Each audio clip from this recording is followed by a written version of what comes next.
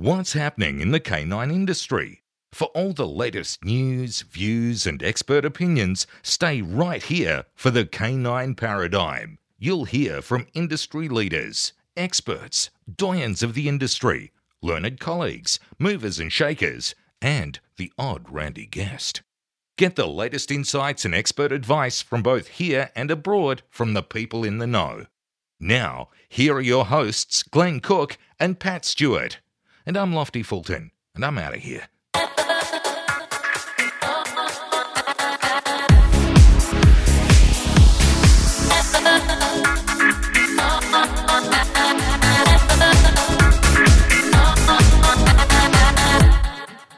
Welcome back to the Canine Paradigm. I'm your host, Pat Stewart, and I'm joined in studio today by my co-host, Glenn Cook.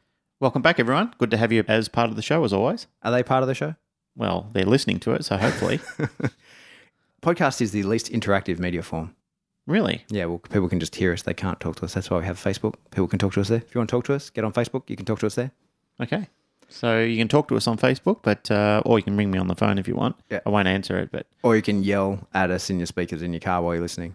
So what are we talking about today? Today's topic is going to be on scent detection. Mm-hmm. It's an interesting topic, one that I'm very passionate about. I've been involved in it for quite some time. Had quite a good career working with some of the world's best, including people in Australia and around the world. Yeah, right. Who's the world's best? Well, that's debatable. As always. As always. And I guess the reason why, rather than trying to be elusive about the question, what I will say is that you can currently be the world's best until somebody takes your place. Mm-hmm. However, there are people like Randy Hare. Mm-hmm. Mike Suttle's brilliant at it. Mm-hmm. There's been people like Glenn R. Johnson in the past. He did the Alaskan pipelines and taught dogs to detect microfishes in that sort of work. But again, it's what are we talking? Are we talking nose works? It's too difficult to quantify. That's right. To quantify it's a loaded question. It is. It's a loaded question because there's so many fields, like there is in everything. Like, who would you say would be the world's best IPO trainer? Who would be the world's best ring sport trainer? You've got your opinion on that. Other people have their opinion on that. And that exists in the same field in scent detection as well. Yeah, of course. Yeah. So what I did want to do is, as we teach this as a very small component in the NDTF course, I've got half a day to work with students on trying to get them up to speed on scent work. Right. And all I'm literally doing is giving them an entree of the main course.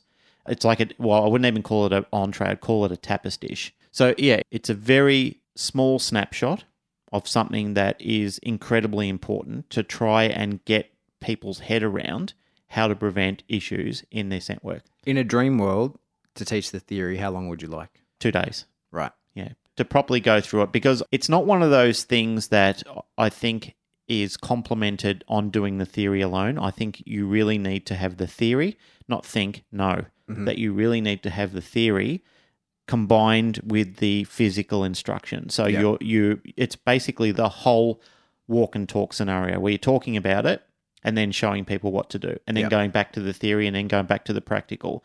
And it's yo-yoing backwards and forwards. It's an element that really needs to work in conjunction with each other. Well, that's something that we're speaking about Mike Suttle when he's been here. We've been lucky in the past that Andrew's had, who brought him out, had puppies. Yep. And so you could talk about something and then show it. Yeah, and that is the brilliant part of it. It gives people a wonderful insight where if they're confused about the actual theory behind it, they can actually look at the practical and then it makes sense. Because there's some people who are highly academic. When you explain something to them in an academic model, they actually get it straight away. Whereas other people, they're not. They're practical. They're tactile. They actually need to touch things, feel things, see things. And all student groups are different, and I'm the same. There are some things that you can talk to me about and it's just like talking in a different language. Yeah. When I actually see it and it translates into real time, then I'm getting the message. And we're fundamentally all like that as students of anything that we're actually doing. So I like to do the same thing with scent detection work. Now, scent detection work can be quite simple, but it can be messed up very easily as well.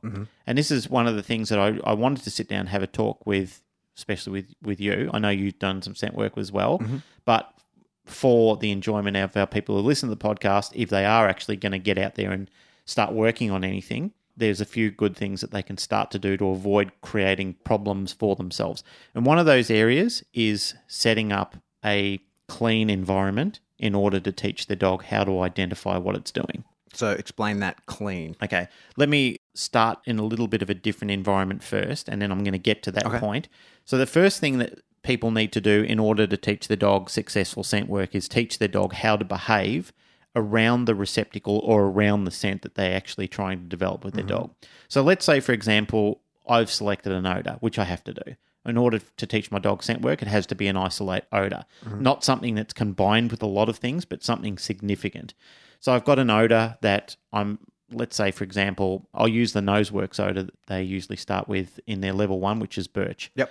It's pretty indistinguishable from everything else. On birch, talk about indistinguishable. I reckon I could pass a Noseworks level 1 because it stinks. Birch is so powerful, right? Oh, it is. It's such a pungent odor. It's a very pungent odor. And I mean, I can smell it. I'm a Noseworks judge in Australia, so I can smell it when it's been laid out. I can walk past and it is significant to everything else. Even with our limited olfactory, which I'm going to talk about as well as part of this podcast, one thing I do want to talk about is that you can smell it.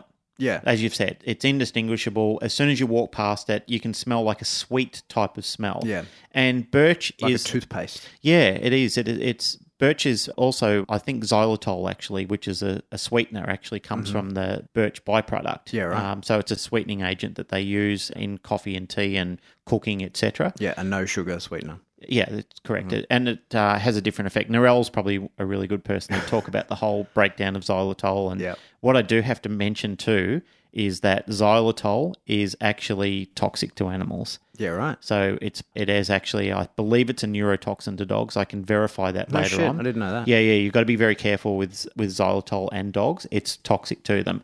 I'm not sure about birch, but it's not something that they're supposed to be getting to, and they shouldn't be licking them. They shouldn't be. And this is the thing, one of the things in scent development as well is that dogs shouldn't be interacting with the scent. Okay, so for example, if you were teaching a dog in biosecurity, cane toad detector dog or anything, the last thing you want your dog to do is go chasing down cane toads, biting them, and then getting poisoned by their venom glands. Yep. So things like that you need to be quite mindful of. This is why I say to people and students and anyone who's doing good scent detection work that you need to be very mindful about how you're developing the behaviour to start with. And as anything that you're starting off in that type of work is you're learning to shape a skill around a desired behaviour. So, for example, I don't even have to put the scent in first, but I would. And I'm going to talk about that too. So I know I'm sort of leaping all over the place. But one thing I do have to say is you could have an empty receptacle or a vessel or whatever you want to call it, and you could teach your dog how to behave around that before any scent was even put in it. Yep. However, I would want that emitting scent from the get-go. Yeah, there's no point not. If you know your odor, you may as well start with it. Very, very learned people, and this is a good trick that I learned from Mike Suttle, was that he starts doing it from the minute he's starting to feed puppies. He's got like a feeding bowl for all the pups that looks like a hubcap, and he drills holes around the top layer and he inserts his scent underneath that. So while the puppies are in early development, they're starting to associate when I'm getting fed, this smell is emitting. So it's like a Pavlovian effect for them, which is very smart. And this is when people are paying attention to what they're doing. So what we want to do is we want to have a select vessel, something that is very convenient. It's not going to break. It's something that you can wash easily. So if you want to eliminate that odor, you can stick it in a mild bleach bath or something like that, which will eliminate the scent. It won't contain the scent long term, but it will act as a very efficient vessel, something that will stop the dog from breaking it apart, getting in there. So I usually use PVC and what they call inspection caps that I find at Bunnings. So I go out there and start creating my own little creations. And I can put pictures up. You've seen them. All sorts of things that I've used. I've helped students do it. I've helped my boss's son do it for a school project where we were teaching truffle detection. And like I said, very easy to find. You can go to Bunnings, you can go to any local hardware store and just muck around for a period of time. If you do want to get Mike Suttle's, I know I'm mentioning Mike a lot because I'm possibly... Because you love him. Because I love Mike. He's a scent detection guru. He is, very much so. And he does it as a professional career for some serious players over in the United States and worldwide. He trains dogs for people and sends them out. like Randy Hare does as well. I love Randy's system, spend a bit of time with Randy, talk with him here and there. So there's a lot of guys who have really looked at this as a long-term perspective and thought there's room for improvement here. Mm-hmm. So what they have all done is they've created their own systems and very effective ways of teaching dogs how to hunt for scent. Mm-hmm. So first and foremost, I know we've jumped in and out of this, but first and foremost, you've got to shape your dog around behaving around the receptacle. And that is to come in and smell it and then start to behave in a certain way. So what type of indication are we teaching our dogs? So we can look at various types of indications. The most popular one is what we call a passive indication, where the dog comes in and sits or drops or stands and stares at it or whatever it is, over an active indication where the dog starts to claw and paw at it. And there's various different schools of thought there. People say, well, I like an active indication because I want the dog to be in high drive and very enthusiastic, but a dog can still do that with a passive indication. And if you're teaching explosive detection, it's less likely that it's going to interfere with the explosive and create an explosion which kills everyone in the process. Yeah, I would say something controversial that might upset people. Go ahead. I think most people that say they like an active indication don't know how to teach a passive indication. That will upset people. And I'd have to agree with you. Yeah. I don't think a dog needs to do an active indication. And if there's anybody that has suggestions why it does, I'd love to hear from you. Yeah. Because I just can't think of a circumstance where my job relies on a dog finding something and then I want him to claw at it and smash it. Because if it's explosives, as you're about to say, now he's interfering with an explosive. Yep. And if it's drugs and I'm police, he's now tampering with later what I'll use of evidence. And if by chance he's sniffing for cocaine, he like rips the bag open as he's indicating and gets a nose full of cocaine. Now I'm dealing with a jacked up dog who wants to go on a party and then do a poo. Okay. Why the poo? Why the poo? You don't know. Never mind. Okay. Never mind. All right. People will understand. Some people will understand. Oh, this is a cocaine. Cocaine user joke. Okay. Not that I'm a cocaine user. I'm regular drug tester. I'm not a drug user. I'm not saying you are, but you just No, you never see people like they use their cocaine. They're like, okay, now I got a shit. no. Yeah. Well, it's been my observation. Maybe we need to actually do a podcast on We need interview someone who. if you're a regular cocaine user and you'd like to come on and explain whether you need to poo straight after. But no, jokes aside, I think that last thing you want is a dog actually inhaling or damaging You don't. the thing that you're looking for. Yeah, you do not. And with an active indication, you're increasing the likelihood of that. Yeah, there is. And like I said, the reason why we have this receptacle. An active indication, do we say that it is clawing and biting Yes. and smashing around with, Correct. with the thing when they find Yep. it? Yeah. Yeah. Whereas a passive indication is just staring in a sit-down stand, whatever you It's do. whatever behavior you shape. Yeah. So you could have the dog downing in front of it. You could have the dog standing in front of it. You could have the dog sitting in front of it, or just doing like a pointer does, where it indicates that there's birds ahead, not to give it away, and which effectively is a model of detection. Yeah. They've found the quarry, they've located it, and they're showing the hunter it's over there. By whatever means that you want to do for your process of indicating, you can do that quite fine. Yeah. You need to shape that behavior. So we, in the course, you've done this with people you've taught, I've done it with people I've taught, and people all around the world have taught people how to shape simple behaviors, how to bring a dumbbell back, how to go and touch a light, how to just touch your hand, come and do a nose poke on your hand. You can do exactly that same thing. Now, Bart did something which I liked, and I've adapted that into my early modelling, which is the glass jar method, where he sits with a glass jar on his lap with the scent buried deep in the back of the glass jar. And he teaches the dog, he shapes the dog into sticking its nose in the glass jar so he can actually watch the dog doing an inhale. I think that is brilliant. Yeah. And I've now adapted that in, and I now teach that as part of the course to the students, where I show them the glass jar on my lap, I hold it down with my hands, and I start getting the dog to put its nose in and teach the students to incrementally teach the dog, stick and hold its nose in there and start breathing. It's a great way because it forces the dog to close its mouth on its own. It's like muzzle train, teaching a dog to come and stick its head in the muzzle. The dog is doing that with the glass jars. You could have your odor up the back of the glass jar, have the dog come in and just start learning how to not pant when it gets in there, but to actually pace itself and to start breathing in a very controlled manner before it gets anywhere. I love it. I really do. And it's it's so simple. It's such a simple thing. It made a big difference to my early approach in installing this behavior into the dog. Yeah, the glass jar, I like for a few reasons. Glass is very easy to clean and get completely clean. Yeah, it is. And you can go even a step further, and the dog's got his head in there, and you can mark on an inwards breath because you can actually see that. You can see and hear it. Yeah, you can hear it. You can see the glass will fog Because on the outwards. the jar amplifies the sound as well. Yeah. So it's a good system. And it's very easy. You just sit there, and everyone's got a glass jar. You can use any kind of jar because, as I say, glass is very easy to clean and get totally clean. Like absolutely have it back to nothing but glass, and get even your cleaning agent, your detergent, and that sort of thing can come off glass. Yep. So yeah, carry on.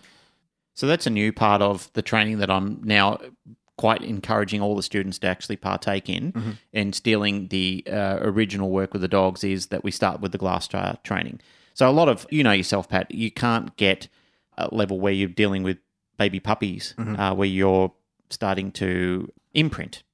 Okay, so the actual term that we use, the industry term that we use in that type of training is we're trying to imprint the behaviour in the dogs from an early age. Yep. So I'm trying to do that with the dogs as soon as I can get them, as soon as the students are aware of what we're doing. We're trying to imprint. It's imprinting the knowledge of there's a smell here and the dog has no idea what it is.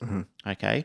So this... But that there's value in that smell? But there's value in the smell. So the dog is just thinking, well, I'm just sticking my head in a glass jar. Yep.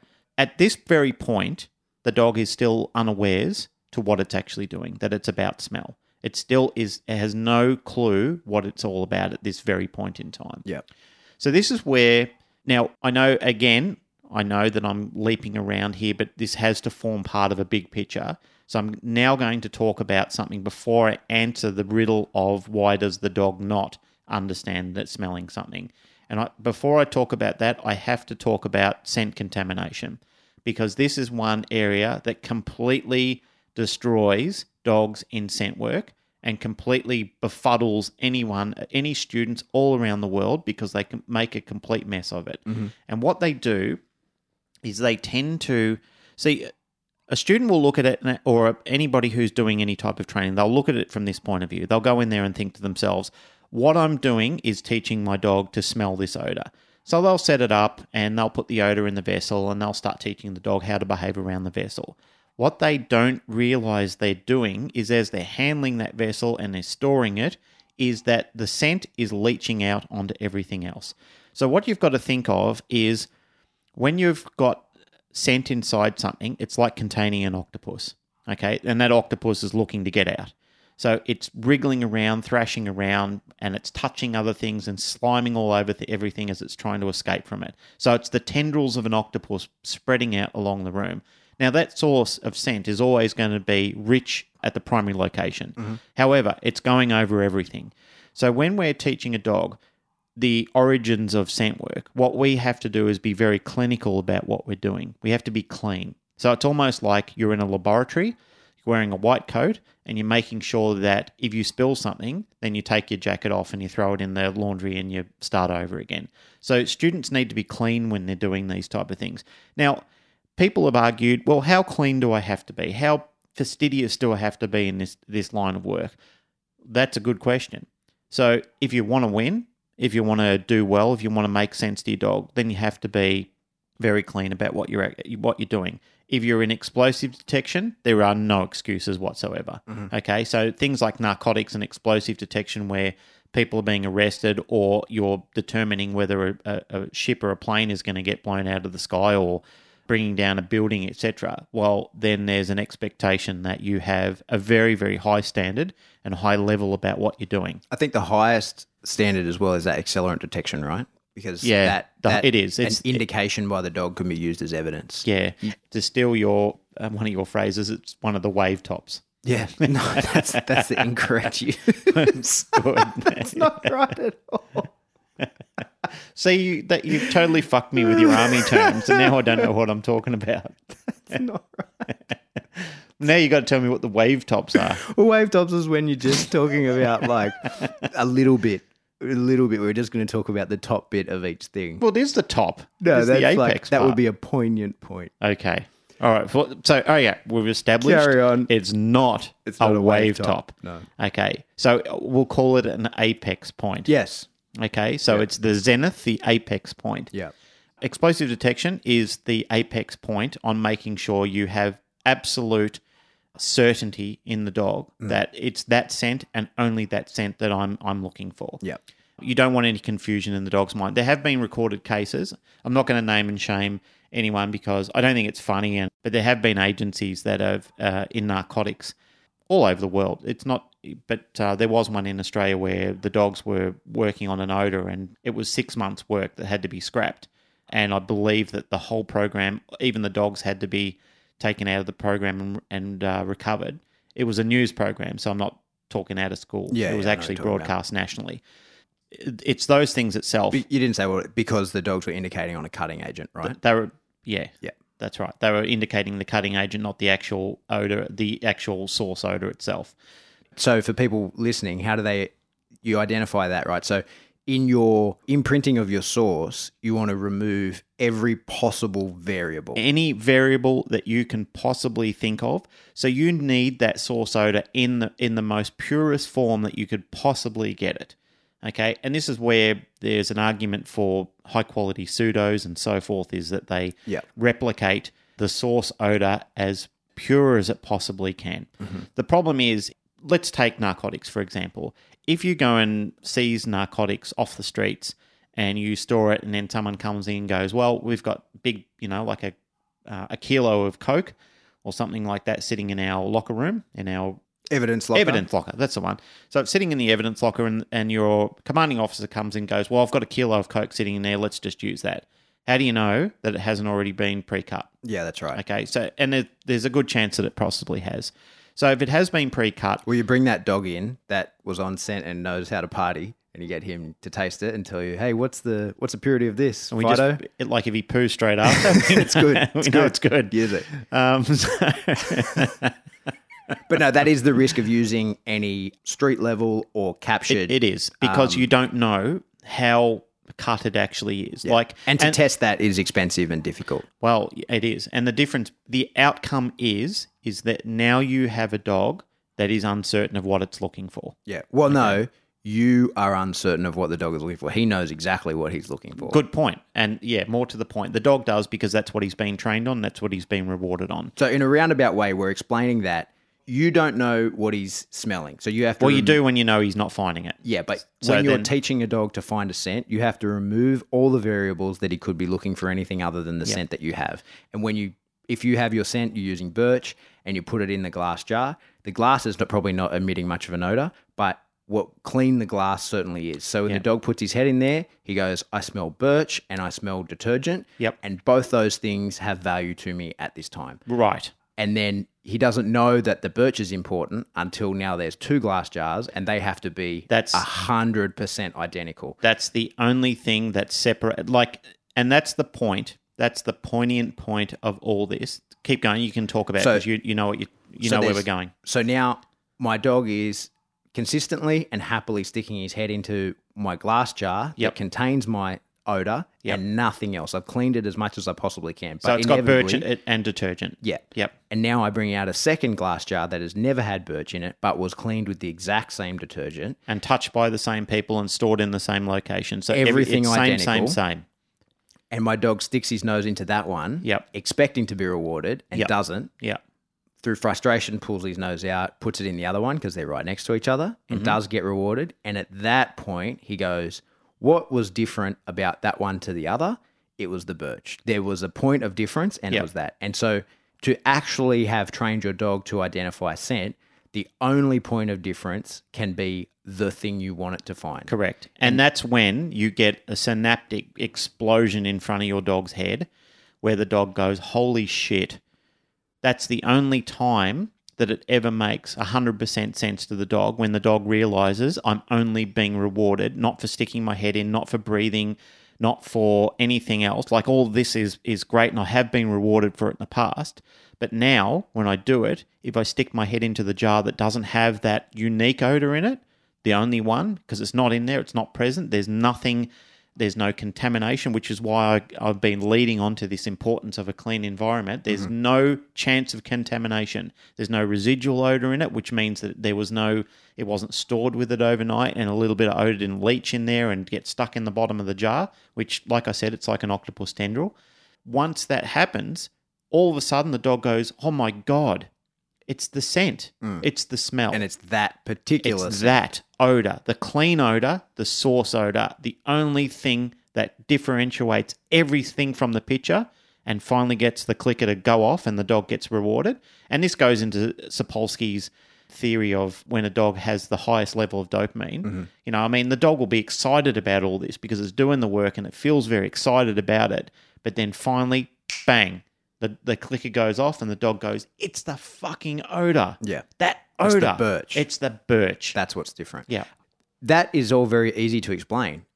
The doing is a lot more difficult. It always is. Because now, here's just one variable, right? So you are putting your birch into that jar somehow. Yep. It's probably on a Q-tip. Yep. So now when you have an Great empty point. jar, Great point. Yeah. when you have an empty jar and the dog doesn't get rewarded, and he does from the one with the birch in it, Yep. is he identifying the birch or is he identifying the Q-tip? You don't know. We don't know. So that's a variable that has to be removed. So when we say that the jars have to be identical, Yep. they have to be identical in every way. So now we have a Q-tip in the empty non-target jar that doesn't contain birch. So Yep. now And that's then the you same. do know. Then you can rule out it's the Q-tip. Yeah, and that's even an easy way of explaining it. That's just one of the variables. Hmm. Now you probably were wearing gloves when you So they're a non-target as well. To name these things, your birch is what we call target odor. So that's a industry term. So we call that target odor. Your Q-tip is a non-target. Okay, your gloves have to be a non-target. So anything like where you're going with this, anything that you can identify, I've used this along the way, I've touched the jars with it, has to be put into jars at some stage so you can rule it out that the dog is going, it's not that, it's not that, it's not that. It's 100% birch. Yeah. In the practical world where we live and you're setting this sort of thing up, you're probably everyone knows, oh yeah, I'll wear gloves when I'm handling my target odor so that I don't contaminate myself and therefore touch other things.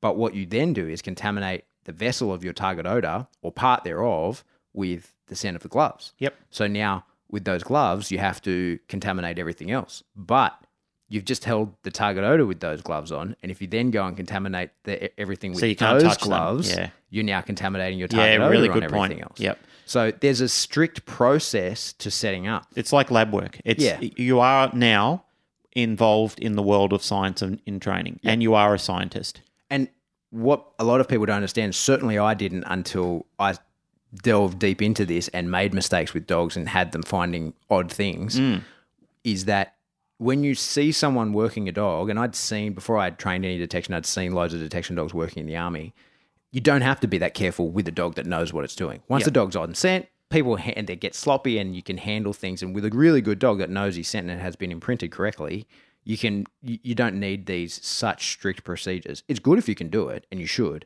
but the reality is a really good dog knows what it's looking for and finds it no matter who's handled it, no matter how it's been done, and you can contaminate and dogs figure out, especially with narcotics. You just got to make sure you don't have any extinction processes in place there where the dog hasn't done it for such a long period of time. You've then got lazy and sloppy and you've developed some pretty bad routines. Especially, you see it with narcotics dogs.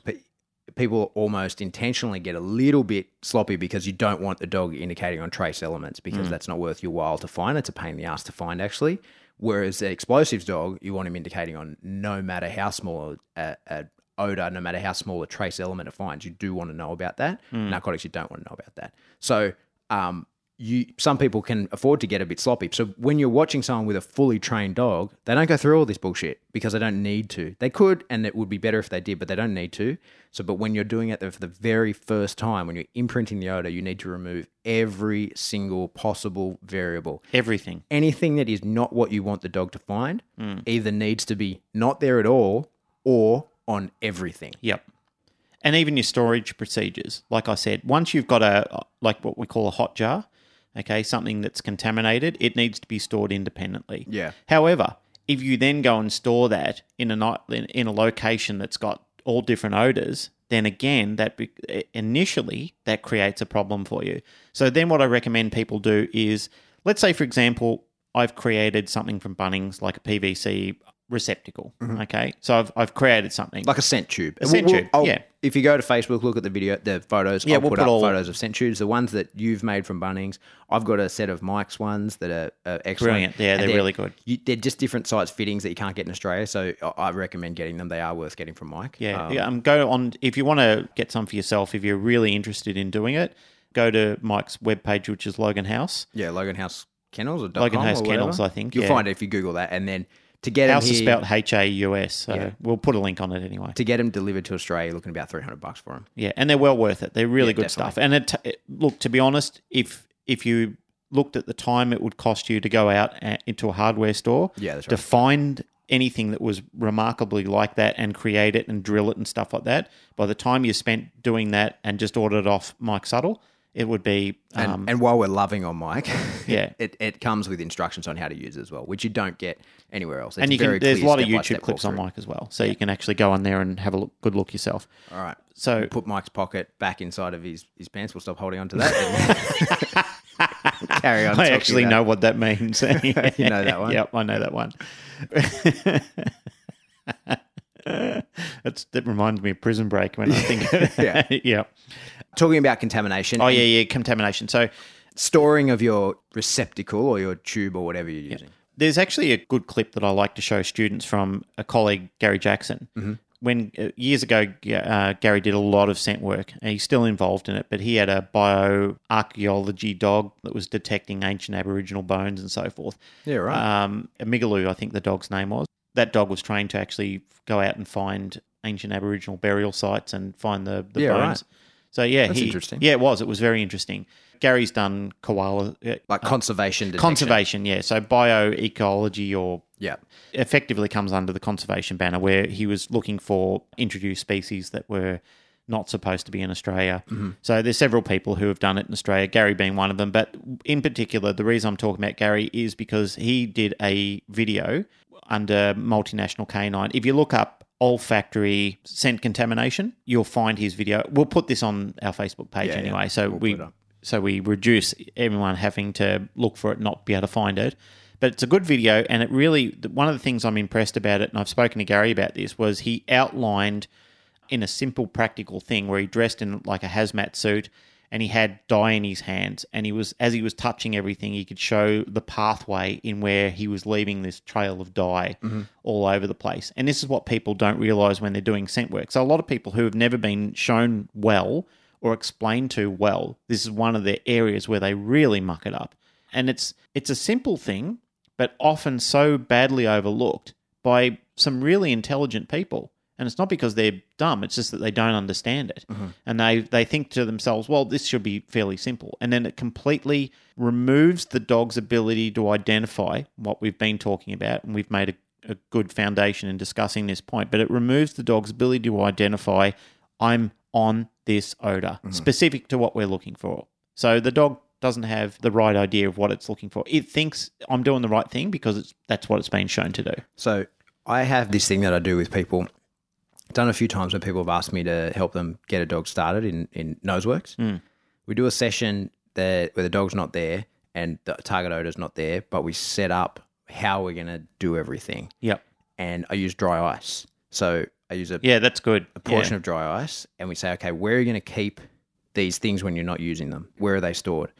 So we set it all up, and now into what's going to be the target odor vessel. Yep. We put a bit of dry ice, and they watch what replicates pretty closely the scent. Where it goes and it travels and the air Fall currents. out of and, it, yeah. Yeah. Climb down, and almost every time it contaminates their other article, their Yeah. other tubes, and you say, okay, well now that's not going to work. We need a better system. It needs to be lower. You know, your just simple stuff like the molecules are likely going to fall. Yep. So your non-target tubes need to be in a place higher than your target tubes. Yep. Just a simple thing like that can totally change it. And we can then, and with the dry ice experiment, you can see how scent pools and all that sorts of things. Well, anyone who's been to a nightclub and seen a smoke machine, Yeah. that's what scent looks like. Yeah, and that's exactly. effectively, that's coloured scent. Yeah. Okay, it's just showing you where it falls and how it travels around the room, and when people walk through it, how the air shifts and it changes and it moves in clumps, and Yeah. these are all factors affecting how well we're going to set up a scent scenario. So what even drafts in a room, when we're doing things, we've got to realise is how strong is that draft? Yeah. What's it doing with the scent?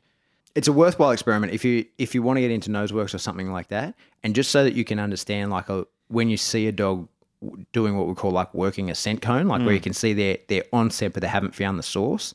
It's worth doing a little experiment with like something you can see like dry ice or something like that, so that you can understand how these things move around and you can visually see, because there's no way you could detect that the way a dog can.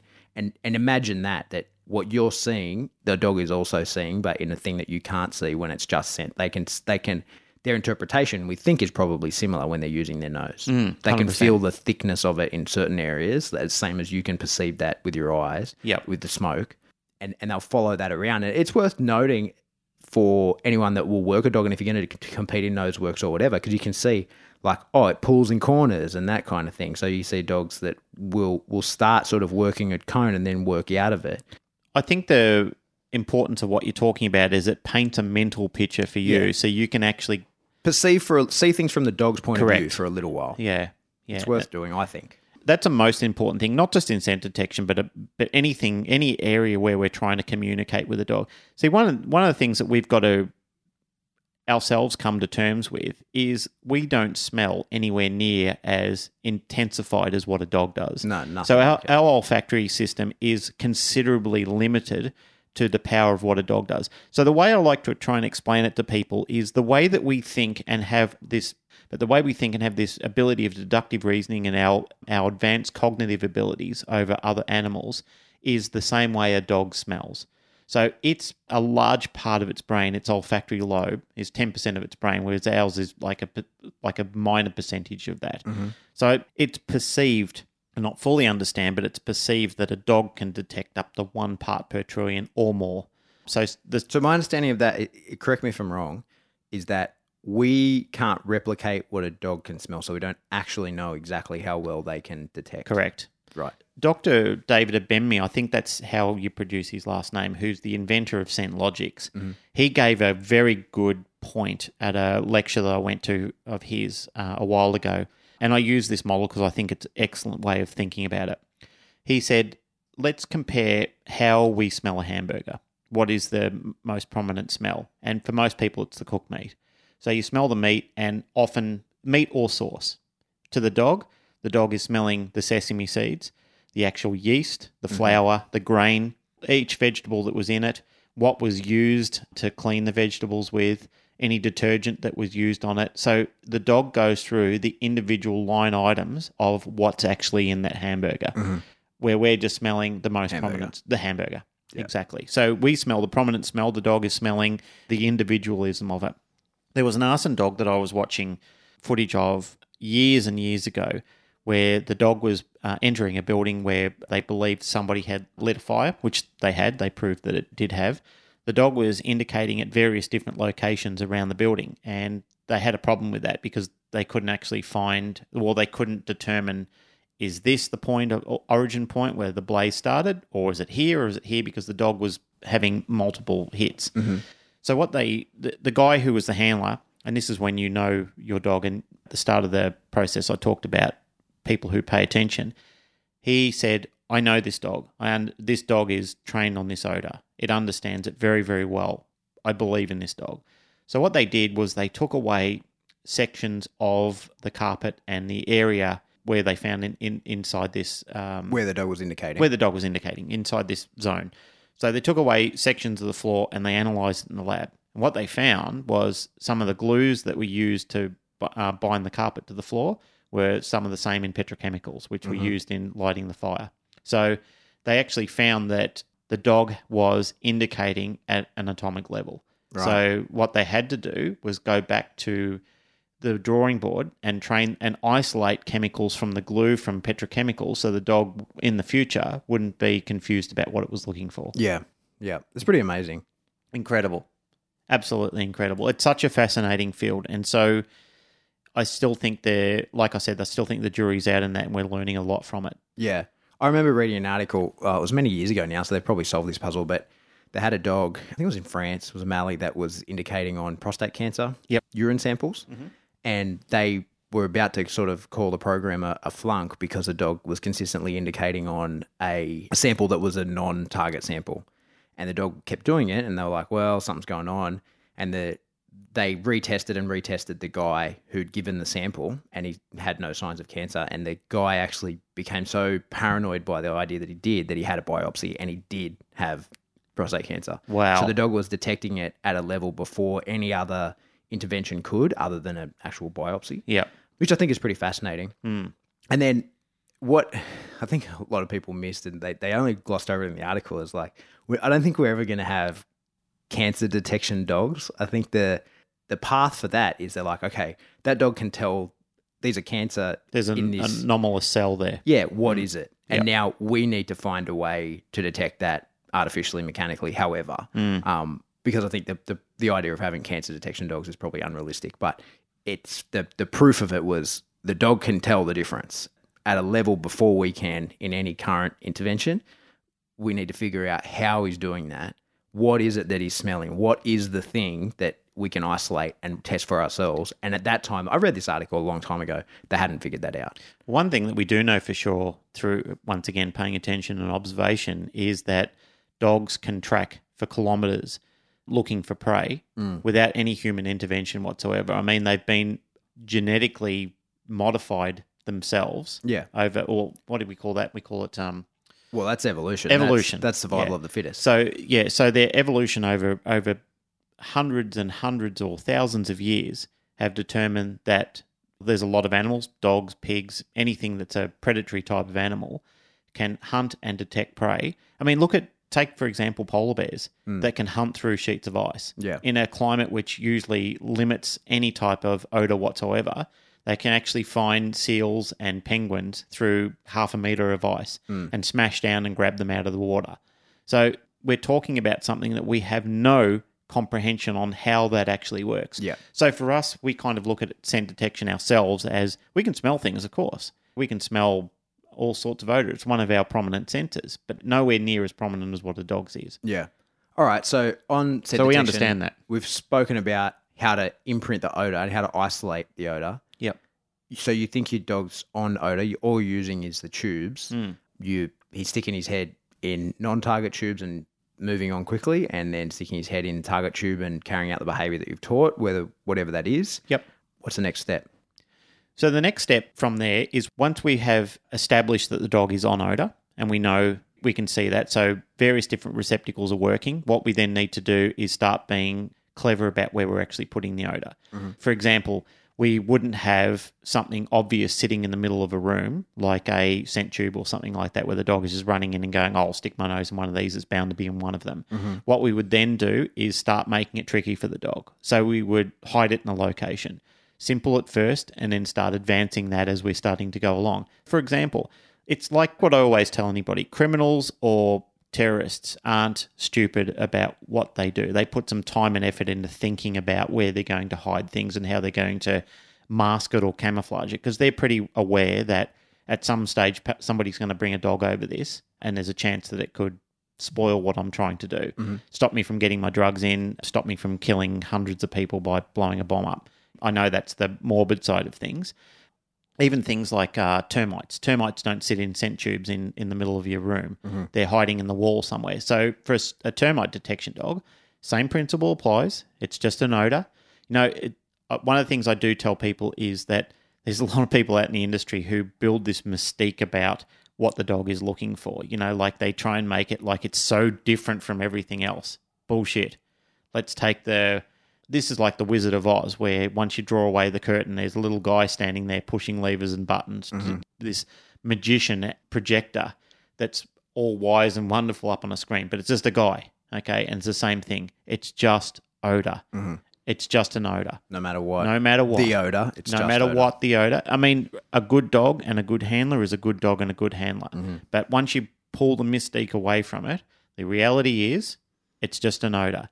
It doesn't matter if you title it, you can call it the grand poobah of all odours that ever walk the earth, like they do in the history of their Hitchhiker's Guide to the Galaxy. Hitchhiker's Guide to the Galaxy. They ask this question, which is the all-meaning, knowing question of the universe, and end up 42. come back to 42. Yeah. So the reality is, it's an odour. We're teaching the dog to look for an odour, and you can instill any odour that you can think of: birch, cocaine, ammonium nitrate, which is an explosive, termites, Detergent, animals, seeds, whatever. fire ants. Fire ants, doesn't matter. Anything. Insert odor here. That's what we're talking to. I think I've made that point very clear. We've made that point clear. We're moving on now. The dog is now on odor. What we need to do is teach the dog that it's not going to be in a simple location. And now you need to start working for it. Now you really need to start hunting for it. So we start, like I said, elementary at first, teach the dog basic finds, and we start making it different from there. So it could be in a corner of the room. It could be behind a door. It could be under a wheel arch. It could be under the floor. It could be under the earth. It could be up in the ceiling. It could be in one of the walls. It could be on a person walking by. What you then need to do is realize that it's not going to be in a location convenient to you. You have to go and actually actively find it, i.e., like a dog would or a wolf would have to do. It was hunting something in nature. Yeah. It's got to actively go out and search for it. So to be specific, I do that in two ways. First is to get Mike's pocket back out and hang on to that again. Okay. Is, what he calls these point-to-point exercise. Yep. Which I think works awesome. And that's a great way of telling whether your dog is on scent or not, which is as simple as having your odor out in a location outside of a training session. Yep. And you're just walking the dog and you'll see immediately The dog goes, hey. Yeah. Yeah. And the wind's got to be correct, and there's more to this than I'm explaining There is, now. yes. But the wind has to be correct, and you'll see the dog who's just on his own time, if he suddenly kicks into his detection mode and starts working that scent cone back towards a source, and the reward is then at the source when he gets there. Yep. And so setting that up as a point-to-point exercise, and you just do that like once, and then if the dog went through it, okay, cool. The conditions were right, everything worked, the dog found it, okay, my dog's definitely on odor. And then that, for me, is usually the first way that my dog is going to identify its target scent outside of a tube. So it goes like, whoa, the scent's away from the tube, this is different. And then for hiding an odor in a room, so when I'm using the tubes, I have those out in my training ground. It's in the open. There's nothing but the tubes. The dog knows. I stick my head in these tubes. The correct scent's going to be in one of them. And then what I do is in my room where I'm first going to hide the odor, I have a tube right next to the door. And that's my target tube. And the dog gets rewarded in a different location in what's a populated room with things in it. I actually use my garage. Yep. The dog gets it right at the door of the garage. First thing straight away. We do a session of that. And now the next session is there's a tube. And then there's like a meter gap and there's another tube. And the dog checks the first tube, nothing in there, quickly goes to the next tube and there is something in there. And I do a couple of sessions like that. And then once I know my dog is now searching in what was, like if I'm using my training area, it's like a giant Skinner box. There's nothing else there. It's just these tubes. The dog's only looking in the tubes. And in this case, the dog now goes into the garage or the room and is still just looking in tubes. I then do like a modified point-to-point type exercise where there's still the tubes, but they're empty. Neither of them are target tubes. Yep. The dog checks for the first one. Which is brilliant because it teaches the dog not to rely on these receptacles being the answer to their question. But the tube becomes a bridge to the environment. So it goes, okay, I know I'm doing detection. And it sets it up for work. Yep. Yep. Sticks his head in the first one. Oh, it's not in this one. It must be in that other one that I can see. And now the tubes are like a meter or two apart, but my odor is hidden not far from the source. Yeah, between those two tubes is my source in a way that the dog's never And it's a great cue. It starts establishing a working ethic. Yeah. So then I know my dog's on odor. I've done the point-to-point exercise, and this is just a modified, closer range version of that. And then I reward because the dog then works it and goes. And that's when I've done that with numerous dogs, and they go, this is it. These tubes mean shit. It's not the tubes. It's the scent in the tubes. And now you can get rid of the tubes. Yep. But then I then say, now we're going to do car. I put the tube in the car or at the wheel of the car or whatever. The tube is always then my bridge. My scent tube is my bridge to the dog. Go, okay, this is detection. Yep. And when it's a new environment, the dog goes, okay. And you really typically just do this in two environments, one in the room, one on a car. And you can eliminate that quickly by the introduction of a cue to say it's now time to look for something. Totally. But that just becomes a little bridge. The dog goes, it's a good bridge. Okay. And you just do it like it's 1 or 2 sessions max per time doing it. And the dog goes, okay, this is detection. And then very quickly the tube becomes irrelevant. The tube is not something I need to worry about. Could be anywhere, and it's just the odor. There's nothing. But what I had trouble with in the past with earlier dogs I've been involved with this is the dog relying on finding the thing, right? Yep. and the dog will rarely ever find the thing because it will be hidden. Like if a dog's looking for drugs, it'll usually be hidden, built into something. So they'll never actually get their hands on the bag of drugs. If the dog's looking for the birch, it's never going to actually get its nose onto the birch holding thing because that might be underneath, to whatever. Yep. It's in the hubcap. It just gets as close as it can. Yeah, the explosives are going to be buried in the ground. It just Yep. gets as close to the source as it can and doesn't rely on actually Touching it or making contact. Yeah. And seeing it. Yep. That's where I had trouble in the past. You remember the first time I did that, I had trouble with the dog. Actually, no, I need to find it. I've got to flip it over. I've got to put my nose to it to be sure and not trusting herself. Yep. And so that exercise was a good way in removing that, in that the dog finds it in between two tubes and then trusts that I don't actually need to get my nose onto it. Yep. So that's a little step that I think is Yeah, worth it's great. mentioning. The reality is that you need, like when you're in early learning phases with the dog, you need to do whatever you need to do in order for that dog to understand, because this is a form of communication. Yeah. And the process one of the things that people do need to do in this process is come to the conclusion and the understanding, like all other behaviors that we're doing with dogs when we're teaching it, is the dog is working for reinforcement. Even though the dog enjoys the work, as we talked about Sapolsky's model of highest forms of dopamine, is in the actual work itself. Dogs are excited about doing this work. Okay, they perpetually get enthusiastic about scent work because they know that ultimately it's going to lead to a reinforcement. But they do love doing the work. Yeah. They do really find great pleasure in doing the work. And I've seen tracking dogs that will track for Ks and Ks and Ks. We had to train this FH when we were doing IPO, and dogs just loved it.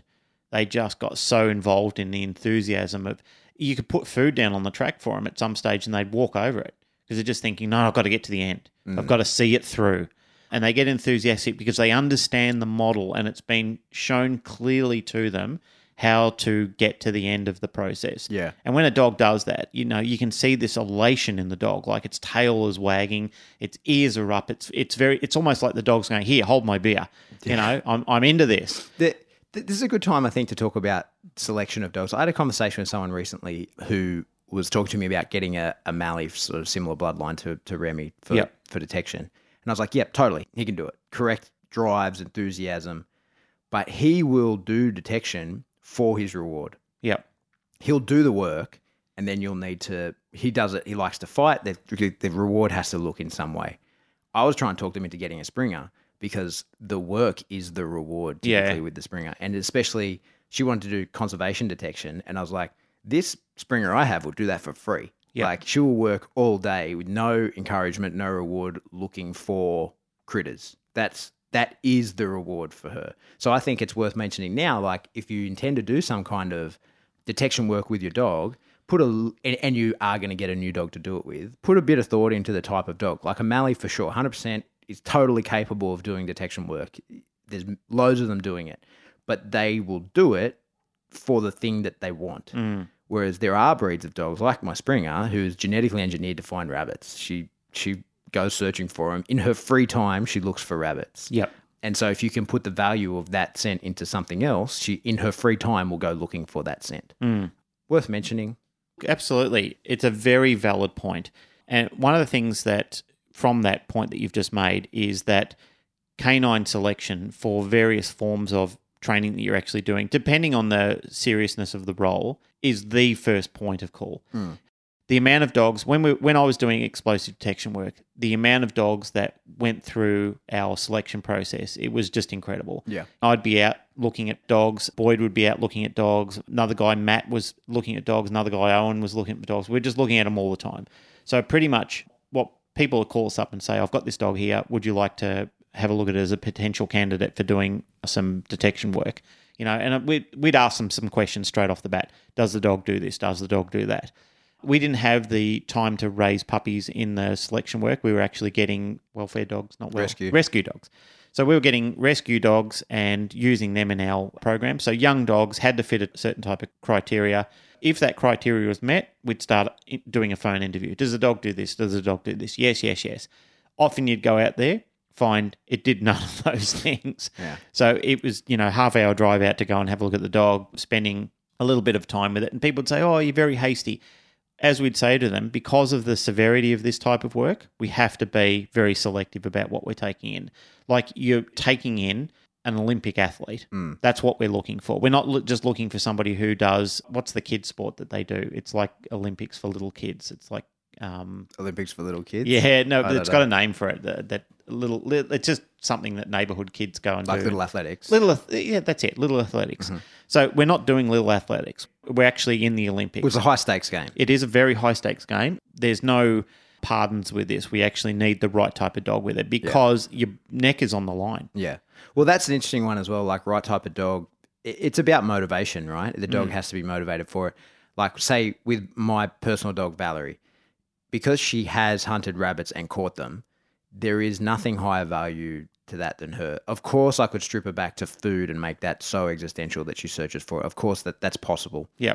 But when she's out searching, if I were to take any of the nose works that I do with her seriously, if I was to really say, okay, like if I was to sell her as a bomb dog, I don't think I could ethically put my hand on my heart and do that because I think a lot of the times when she's out searching, if she's finding rabbit scent, she's searching for rabbits. Yep. And I can't measure that, so therefore I can't control it. I don't know where there's been a rabbit, and when she's nose to the ground searching, there's no way for me to... nothing I give her will be as high... as a reward for finding explosives, Yep. will be as high a value as catching a rabbit is to her. Yep. Because she was built to do that. That's what she was bred for. So I can't be sure what she's... like, she could be lying to me the whole time, saying, yeah, I'm looking for explosives. I really want that Kong you're going to throw for me. Whereas in reality, she's like, fuck that guy. I'm looking for rabbits. I'm going to find it. I'm going to kill it. So I think that's a tricky one. So she would be totally suitable had she never caught a rabbit. Yep. If she'd never had that success and never known that, and I'd controlled that, because she's got brothers and sisters that are explosive detection dogs. But once they're unsuitable, they're not. Yeah, that's right. In those type of things. Now, that leads me on to another thing, because the question that people say to me is, I've got a pet dog and I don't need to train it for explosives. What's the difference? Well, the difference is that in noseworks, no one dies if you miss the scent. That's right. Effectively, this is a game. Yeah, that's right. And a lot of people take it seriously. Like, it's a very competitive sport, and it's branching out all over the world. It's becoming extremely popular. It's a cool sport. I like it for a lot of reasons. reasons. It is a great sport. And, I mean, there's a Marion and Trini that do it out here, do a fantastic job of it. They take it very, very seriously. They set it up very well. And even the competitors, they put a lot of time and effort into it. However, when we get back to the nitty-gritty of it, the foundations of teaching the dog, the learning principles, should almost be identical. Yeah. Well, the thing about Noseworks is it's almost a complete cut and paste of the North American Police Working Dog certification. It's the same thing. Well, it's developed by like-minded people. Yeah, it is the same thing. So the test looks exactly the same. If your dog was on odor and they set up, you could pass the police dog test in the States if you could do the same thing if it was the same odor. So it's a cool sport. The thing I like about it as well is because I'm the opposite of a dog snob. I like that they don't tell you what kind of dog you can use. That's right. It's open to everybody. Yeah. You can have a 3-legged dog that's got one ear and... I mean, look, effectively, if you had a great bomb dog, the only reason they would say no to a 3-legged dog is it probably couldn't get in locations that a 4-legged dog could get into. No, but I mean, as far as sports that tell you, no, you can only use a dog that's got this paperwork, they don't care, which I like a lot. Mrs. Jones and her little lap dog, they're welcome to go in and... Her undesexed mongrel dog. Yeah, it doesn't matter. Go in and jump in and do it. And look, that's the great thing. Last time I was judging, there was a lady in there, and she's in her 80s, and her dog's probably as old in dog years as she was. And the dog just dodders through and everything, but completes the work and does a great job. And I love it. I really get a kick out of, rather than her saying, oh, I'm too old and the dog's too old, she likes the work. She gets involved in the training. She comes out and actually puts her money where her mouth is, and she enters trials. Yeah. And it's fantastic to see that families and anybody who's enthusiastic enough can actually go through the Noseworks process. Yeah. It's really cool. If you're talking about an explosive dog, well, the stakes are much different. Yeah. And the requirements of selecting that dog. I mean, look, the dog's got to pretty much live and breathe detecting explosives and nothing else. It can't be distracted by other dogs. It can't have environmental sensitivities and so forth. This dog has basically got to walk out and saying, let's put the world on hold for a minute because I'm looking for bombs. Yeah, and they're 1 in a million, really. They're so hard to come by. The best ones they're unicorns. Yeah. The best bomb dog I've ever seen in real life was a dog. His name was Tip Rat. Tip rat. Yeah. So he was at the SOA, the Special Operations Engineer Regiment. They had him as a explosive dog. He was a rescue. He was just from a pound. Yeah, and he was named Tip Rat because that's what he looked like. He was this ugly, horrible looking, mangy little dog. Yep. But lived to find bombs. Well, we say that. He lived for a tennis ball. Yep. And he was prepared to That's find right. bombs. And that's the thing at the end of the day. Yeah. Is that please don't confuse yourself that your dogs are just thinking, oh, cool, I'm looking for bombs. Your dog's basically saying this is the mechanism to getting me into your treat the pouch. thing I want. Yep. Yeah. No, Tip Rat was phenomenal. And he was an escape artist too. Like you would just see Tip Rat kicking around on the base. You're like, hey, Tip Rat, what's going on? Like your old dog, Ernie. Yeah, just like the family dog. It's actually a very sad story. Tip Rat killed himself. He, in one of his escapes, hung himself. It's very sad. That's pretty shit. Yeah, but To lose such a valuable dog. But, Yeah, to exactly. lose a dog like that is traumatic. But exactly. Yeah. But yeah, he was horrible. the best bomb dog I've ever seen in my life, work ever. And I think because he was such an aloof little dude, he had a very large bubble, which is good for a bomb dog. He would work away from his handler a long way, which keeps everyone except him safe. Yeah. He'll especially in like a route clearance where the dog's just clearing the road ahead of you, but he would happily work several hundred meters forward, which is phenomenal to do. Any dog that can work past 50 meters, usually people are pretty happy with. 80 meters is really good. Tip Rat didn't care. Yep. He'd just keep working no matter how far ahead, which means he's out there looking for bombs and you're a long way from a bomb if he finds one, which is very handy. The explosive detection one's a funny one. Like I've no experience in real explosive detection dogs, especially when I was in the army. That's a different unit that takes care of that. Yep. And even now, the guys, their dogs, the dual purpose dogs, are trained in explosives, but that's not their primary role. But I met a guy, and he's actually an Australian guy. I can't remember his name, and it was before I was into dogs. And he was an Australian guy contracting for the ODA, and he was at Firebase Hikes, and so as a civilian working for the US Special Forces with his explosive detection dog. And I talked to him a little bit about the time because I didn't really know too much about dogs. I wasn't that into it.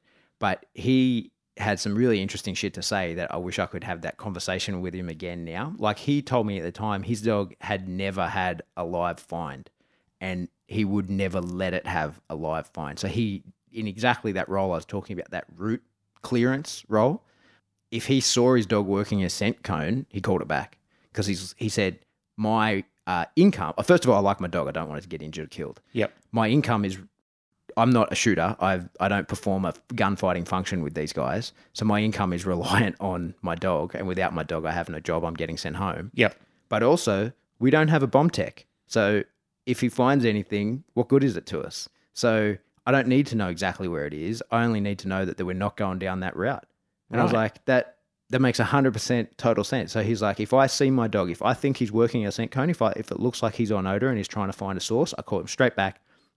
I don't care about the source. I was like, wow, that's interesting. And I'd love to, I wish I could have that conversation with that guy again. Now that I'm into dogs. At the time, I was just like, Maybe we can find him and do a podcast with yeah, him. that would be amazing. Because Yeah. at the time, I was just like, yeah, cool story, bro. Nice dog. What kind of skinny, weird German Shepherd is that? But you didn't have the relationship with scent work that you do now. No, not at all. I was just like, oh, yeah, that's interesting. Yeah. And on that same trip, one of the explosive dogs, Sabi, had been lost. And that's why this guy was with us at the time.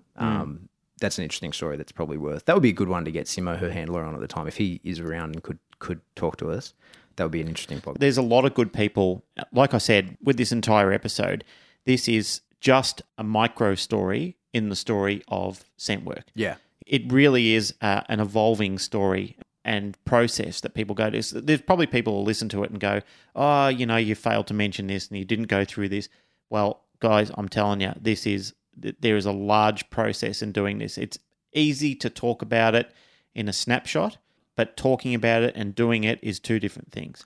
On that, I think with a lot of stuff we talk about in the podcast, it's just for info stuff. It is. You're not going out and... It's to whet your appetite. Yeah. Like I said, this is and I tell the students when we're doing this in NDTF as well, because I've got them for half a day.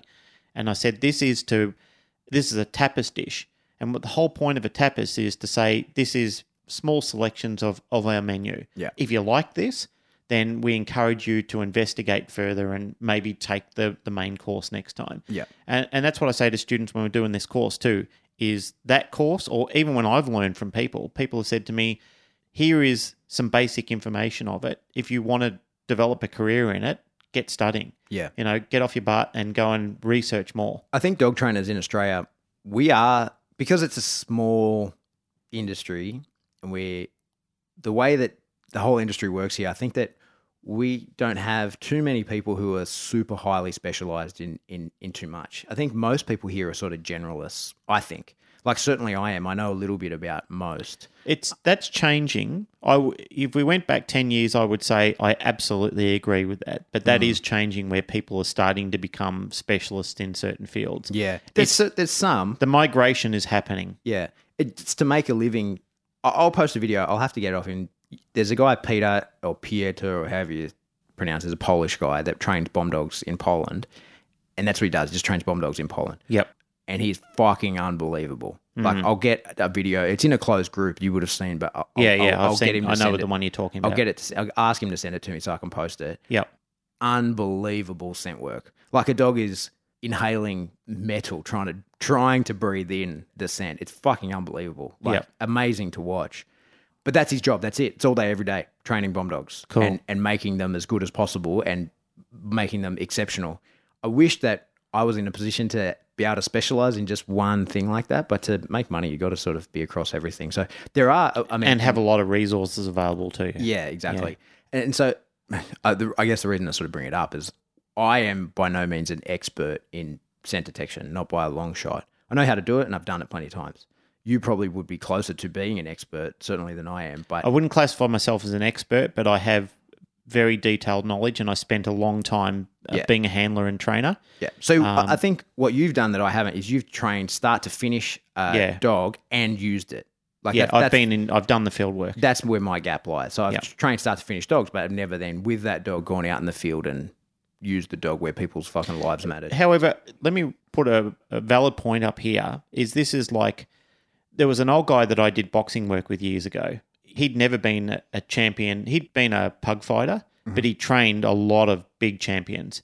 And I said to him, did you need to be a champion to train champions? And he said, not really. He said, it made sense to me that I wasn't a really good fighter, but I knew what I had to do. I just didn't have the physical ability to do it. And he said, but I had the mental preparedness, and I knew what a person with a better body and more dedication could actually do. And he said, I could show them how to shape that. Yeah. So I've seen that a lot in people as well, where they've never really had some practical knowledge on things, but have churned out some amazing results with people because they actually know how to translate it. It's not that they're incapable of doing it. It's you can still create champions without being a champion yourself. A boss of mine at work summarized that perfectly when he told me one day, even Tiger Woods has a coach. Yeah. Yeah, well, that's a good point. At the time, Tiger Woods was sort of at the pinnacle of his career. There was no one better. And he goes, but he still has a coach. He still has people teaching him shit, even though they're not better than him. Yeah, that's a very good point. It's a very good way valid. of explaining it, It right? is, It really is. Yeah. Anyway, I think we should wrap it there before we waffle. Look, there's so much we could talk about, and we could go down different avenues. But look, if you enjoyed this show, and if you think there's anything else you'd like to hear us talk about in the realm of scent work, we will from time to time, just to jump in there, we will have from time to time have somebody that's coming in to talk to us. I'm sure when people like Mike Suddle, and hopefully one day we'll get Randy out here and anyone else, we'll have them on the show if we can get them on the show, and love to talk to them more about their processes and a bit of a snapshot of their world. Yeah, totally. In between that, get your bums out to their seminars. Like, go and participate in what they're actually doing. Yeah, that's right. It's one thing to watch it on YouTube. It's another thing to actually be in a classroom with them and actually pick their brain while you're doing it.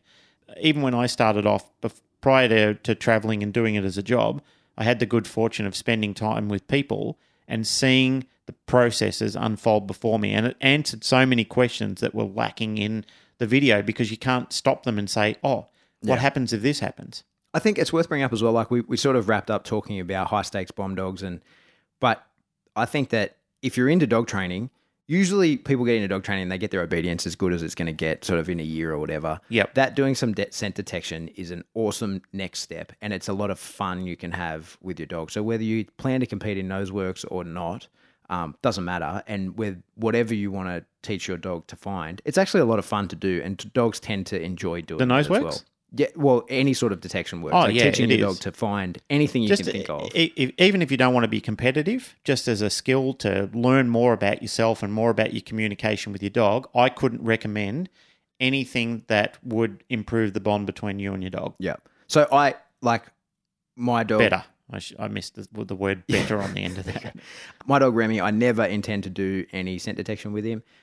Compete, I mean. Yep. But he's on numerous scents. Yes. That I just do for fun and because it's improves your active, relationship. it's active, it's hunting, and it's almost, I've had it explained to me that doing scent detection or any kind of nose-related activity is a little bit meditation for a dog. I agree. And so for a dog that you intend to, like I do. That's a good phrase. Yeah. So I like it. for a dog that I am responsible for making crazy in a lot of areas for biting and for various things, lets him expel some drive in a manner that he likes to and in that scent detection. And it's calm. It literally is meditation for the dog. Yeah. And so whether it's tracking or article indicate, whatever, a little bit of nose works for a dog I think is healthy for it. Yeah, and yeah. It's fun to teach and it's easy to teach. And if you are just teaching it on your dog for fun and you totally get it all wrong and you teach it and you end up teaching a dog to just find something that you have placed out by accident, at least you might identify that and have some fun doing it and then go back and train something else. So it is fun. I've been enjoying watching some videos from Sarah Wysum in Melbourne with her dog Cheezel. Yeah. She's what a name for a dog. Cheezel, I love it, yeah. And she's a great girl too. She loves our show. She's a avid listener. She tells me she listens to it when she's in the bathroom and oh god, brushing. Oh no, I was thinking, goodness me. She posts a lot of her videos up. She's good person at putting her money where her mouth is because she'll put her videos up for critique to show people what she's doing. For sure. And she's got 20 boxes in the room and the dog's just coasting around in it until finally it goes, here it is. A good question that people have asked me over the years is, how do I know when I'm reaching success in this? And to summarize it, I think I answered that before when you get the dog, paraphrasing what I said before, is, here, hold my beer. When the dog looks like it's taking over from you and it just says, look, I thanks, just sit in the background, let me do my thing. That's when you can see true success in it. Number one, you're getting true indication every time. You can't trick the dog anymore. And number two, the dog is just basically saying, yeah, well, I'll take over from here. Yeah. Effectively, that's what you want in your dog. Yeah. With my explosive dog, the best one that I ever worked with was a dog called Sonic that a friend of mine, Amelia, has got now. She's like 14 years old. She took her and rescued her after her career finished. Lived a great life, been a very spoilt dog, but absolutely fantastic bomb dog. I mean, that dog, as soon as I got on site, that dog was jiggling around in the crate like a dog who was going to do bite work. Mm-hmm. She just couldn't wait to bust out of the crate. She was climbing all over pallets in, we would do Darling Harbour, Pinkenbar. We were all up and down the eastern seaboard at the time. So I'd literally get off a plane and I'd be at a wharf and then I'd put the dog back on a plane and be at another wharf, and that dog just couldn't wait to get out. She was just phenomenal to work with. And that dog was very much like that. She'd just pretty much have the attitude of, thanks, mate, just hang on to the leash and enjoy the ride. And I couldn't trick her. Never could. We would take Oda on the site with us all the time and get the wharfies to hide a stash for me at some stage, and you'd run the dog past it. And she would pretty much have that indication style that you're talking about, what Suddle likes to see with these young puppies, where you'd be walking past to her and you'd just be saying to her, oh, come on, let's go back to the cart. And all of a sudden she'd snap your arm and go, hang on, I'm onto something, and she'd find the odor straight away. I've seen that moment in Val, and I knew she was enjoying it. Was training in my garage one day. She indicated on the odor. I marked, and she came back for the mark because it's a conditioned response.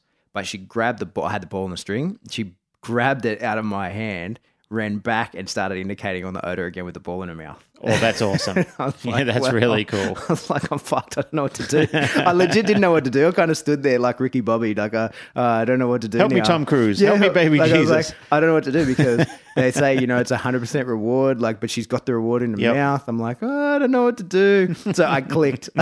And when she came back to get food, she came back to get food, and I grabbed her by the collar and I put her away, and I carried her back to the box. And I was panicking. I was like, I don't know what to do. She's indicating with the reward in her mouth. And I was like, oh, hang on, that's the whole point. It's like sneezing and farting at the same time.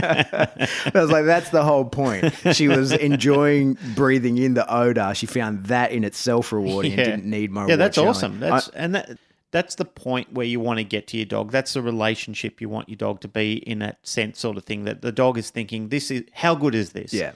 I think the term that you used before summarizes it really well. It should be like a form of meditation where the dog, I mean, it's such an instinctive trait to the dog, such a strong instinctive trait. That we almost rob them of Yeah. by keeping them as pets. Well, a lot of times we kick their nose off the floor and tell them to stop sniffing. Yeah. You know, I mean, it's seen as an annoyance for a lot of people that they're actually saying to the dog, stop doing that. Whereas this is a field where people start to see factors affecting their ability to teach the dog to scent, is because for 2 years of their life, Yeah, they didn't stop let it. sniffing me, stop sniffing the floor, stop sniffing the kids, stop sniffing the other dog. So the dog is effectively told, stop using your nose. Yeah. So the dog, over time, starts to become conditioned to turn its ability to scent off. Yeah. And then when you want to do a sport, and then you're going, well, why aren't you sniffing anymore? It's so important to them. I know because I interact with so many dogs during the day. When I come home and I get the greeting from the dogs, and then Who did you touch today, whore? So it's the big greeting, and then it's the interrogation. Right? Like they're all over you, like, where have you been? Where have you been? Smell your feet, smell your pants, where have you been? And that's it, exactly right? Oh, I know this dog that you've been out. Like, fuck you, how dare you? You're meant to be home with me. Have you seen that movie, I Love You, Man? Yeah. Have you seen the part where he's getting fitted in for his wedding suit, and the guy walks in and he goes, I didn't just share a kiss with you, and he goes, it's the taste of betrayal. He goes, it's not the taste of betrayal. He goes, it's the taste of betrayal, you fucking whore. That's what dogs are like. When you've touched a dog, Yeah. how dare you? That movie, Slap of the Bass, man. That's the one. That's it, the same yeah. one. All right, we've lost it. Yeah, let's we're off. wrap it up there. Okay, so that's it for another episode of the Canine Paradigm. If you like what you're listening, tell a friend. And if you want to get in contact with us, you can do that via Facebook. Look us up, The Canine Paradigm. Send us a message. Give us any feedback, hints or tips, or let us know what you'd like us to talk about. Now heard in 14 countries around the world. That's right. Cue the music.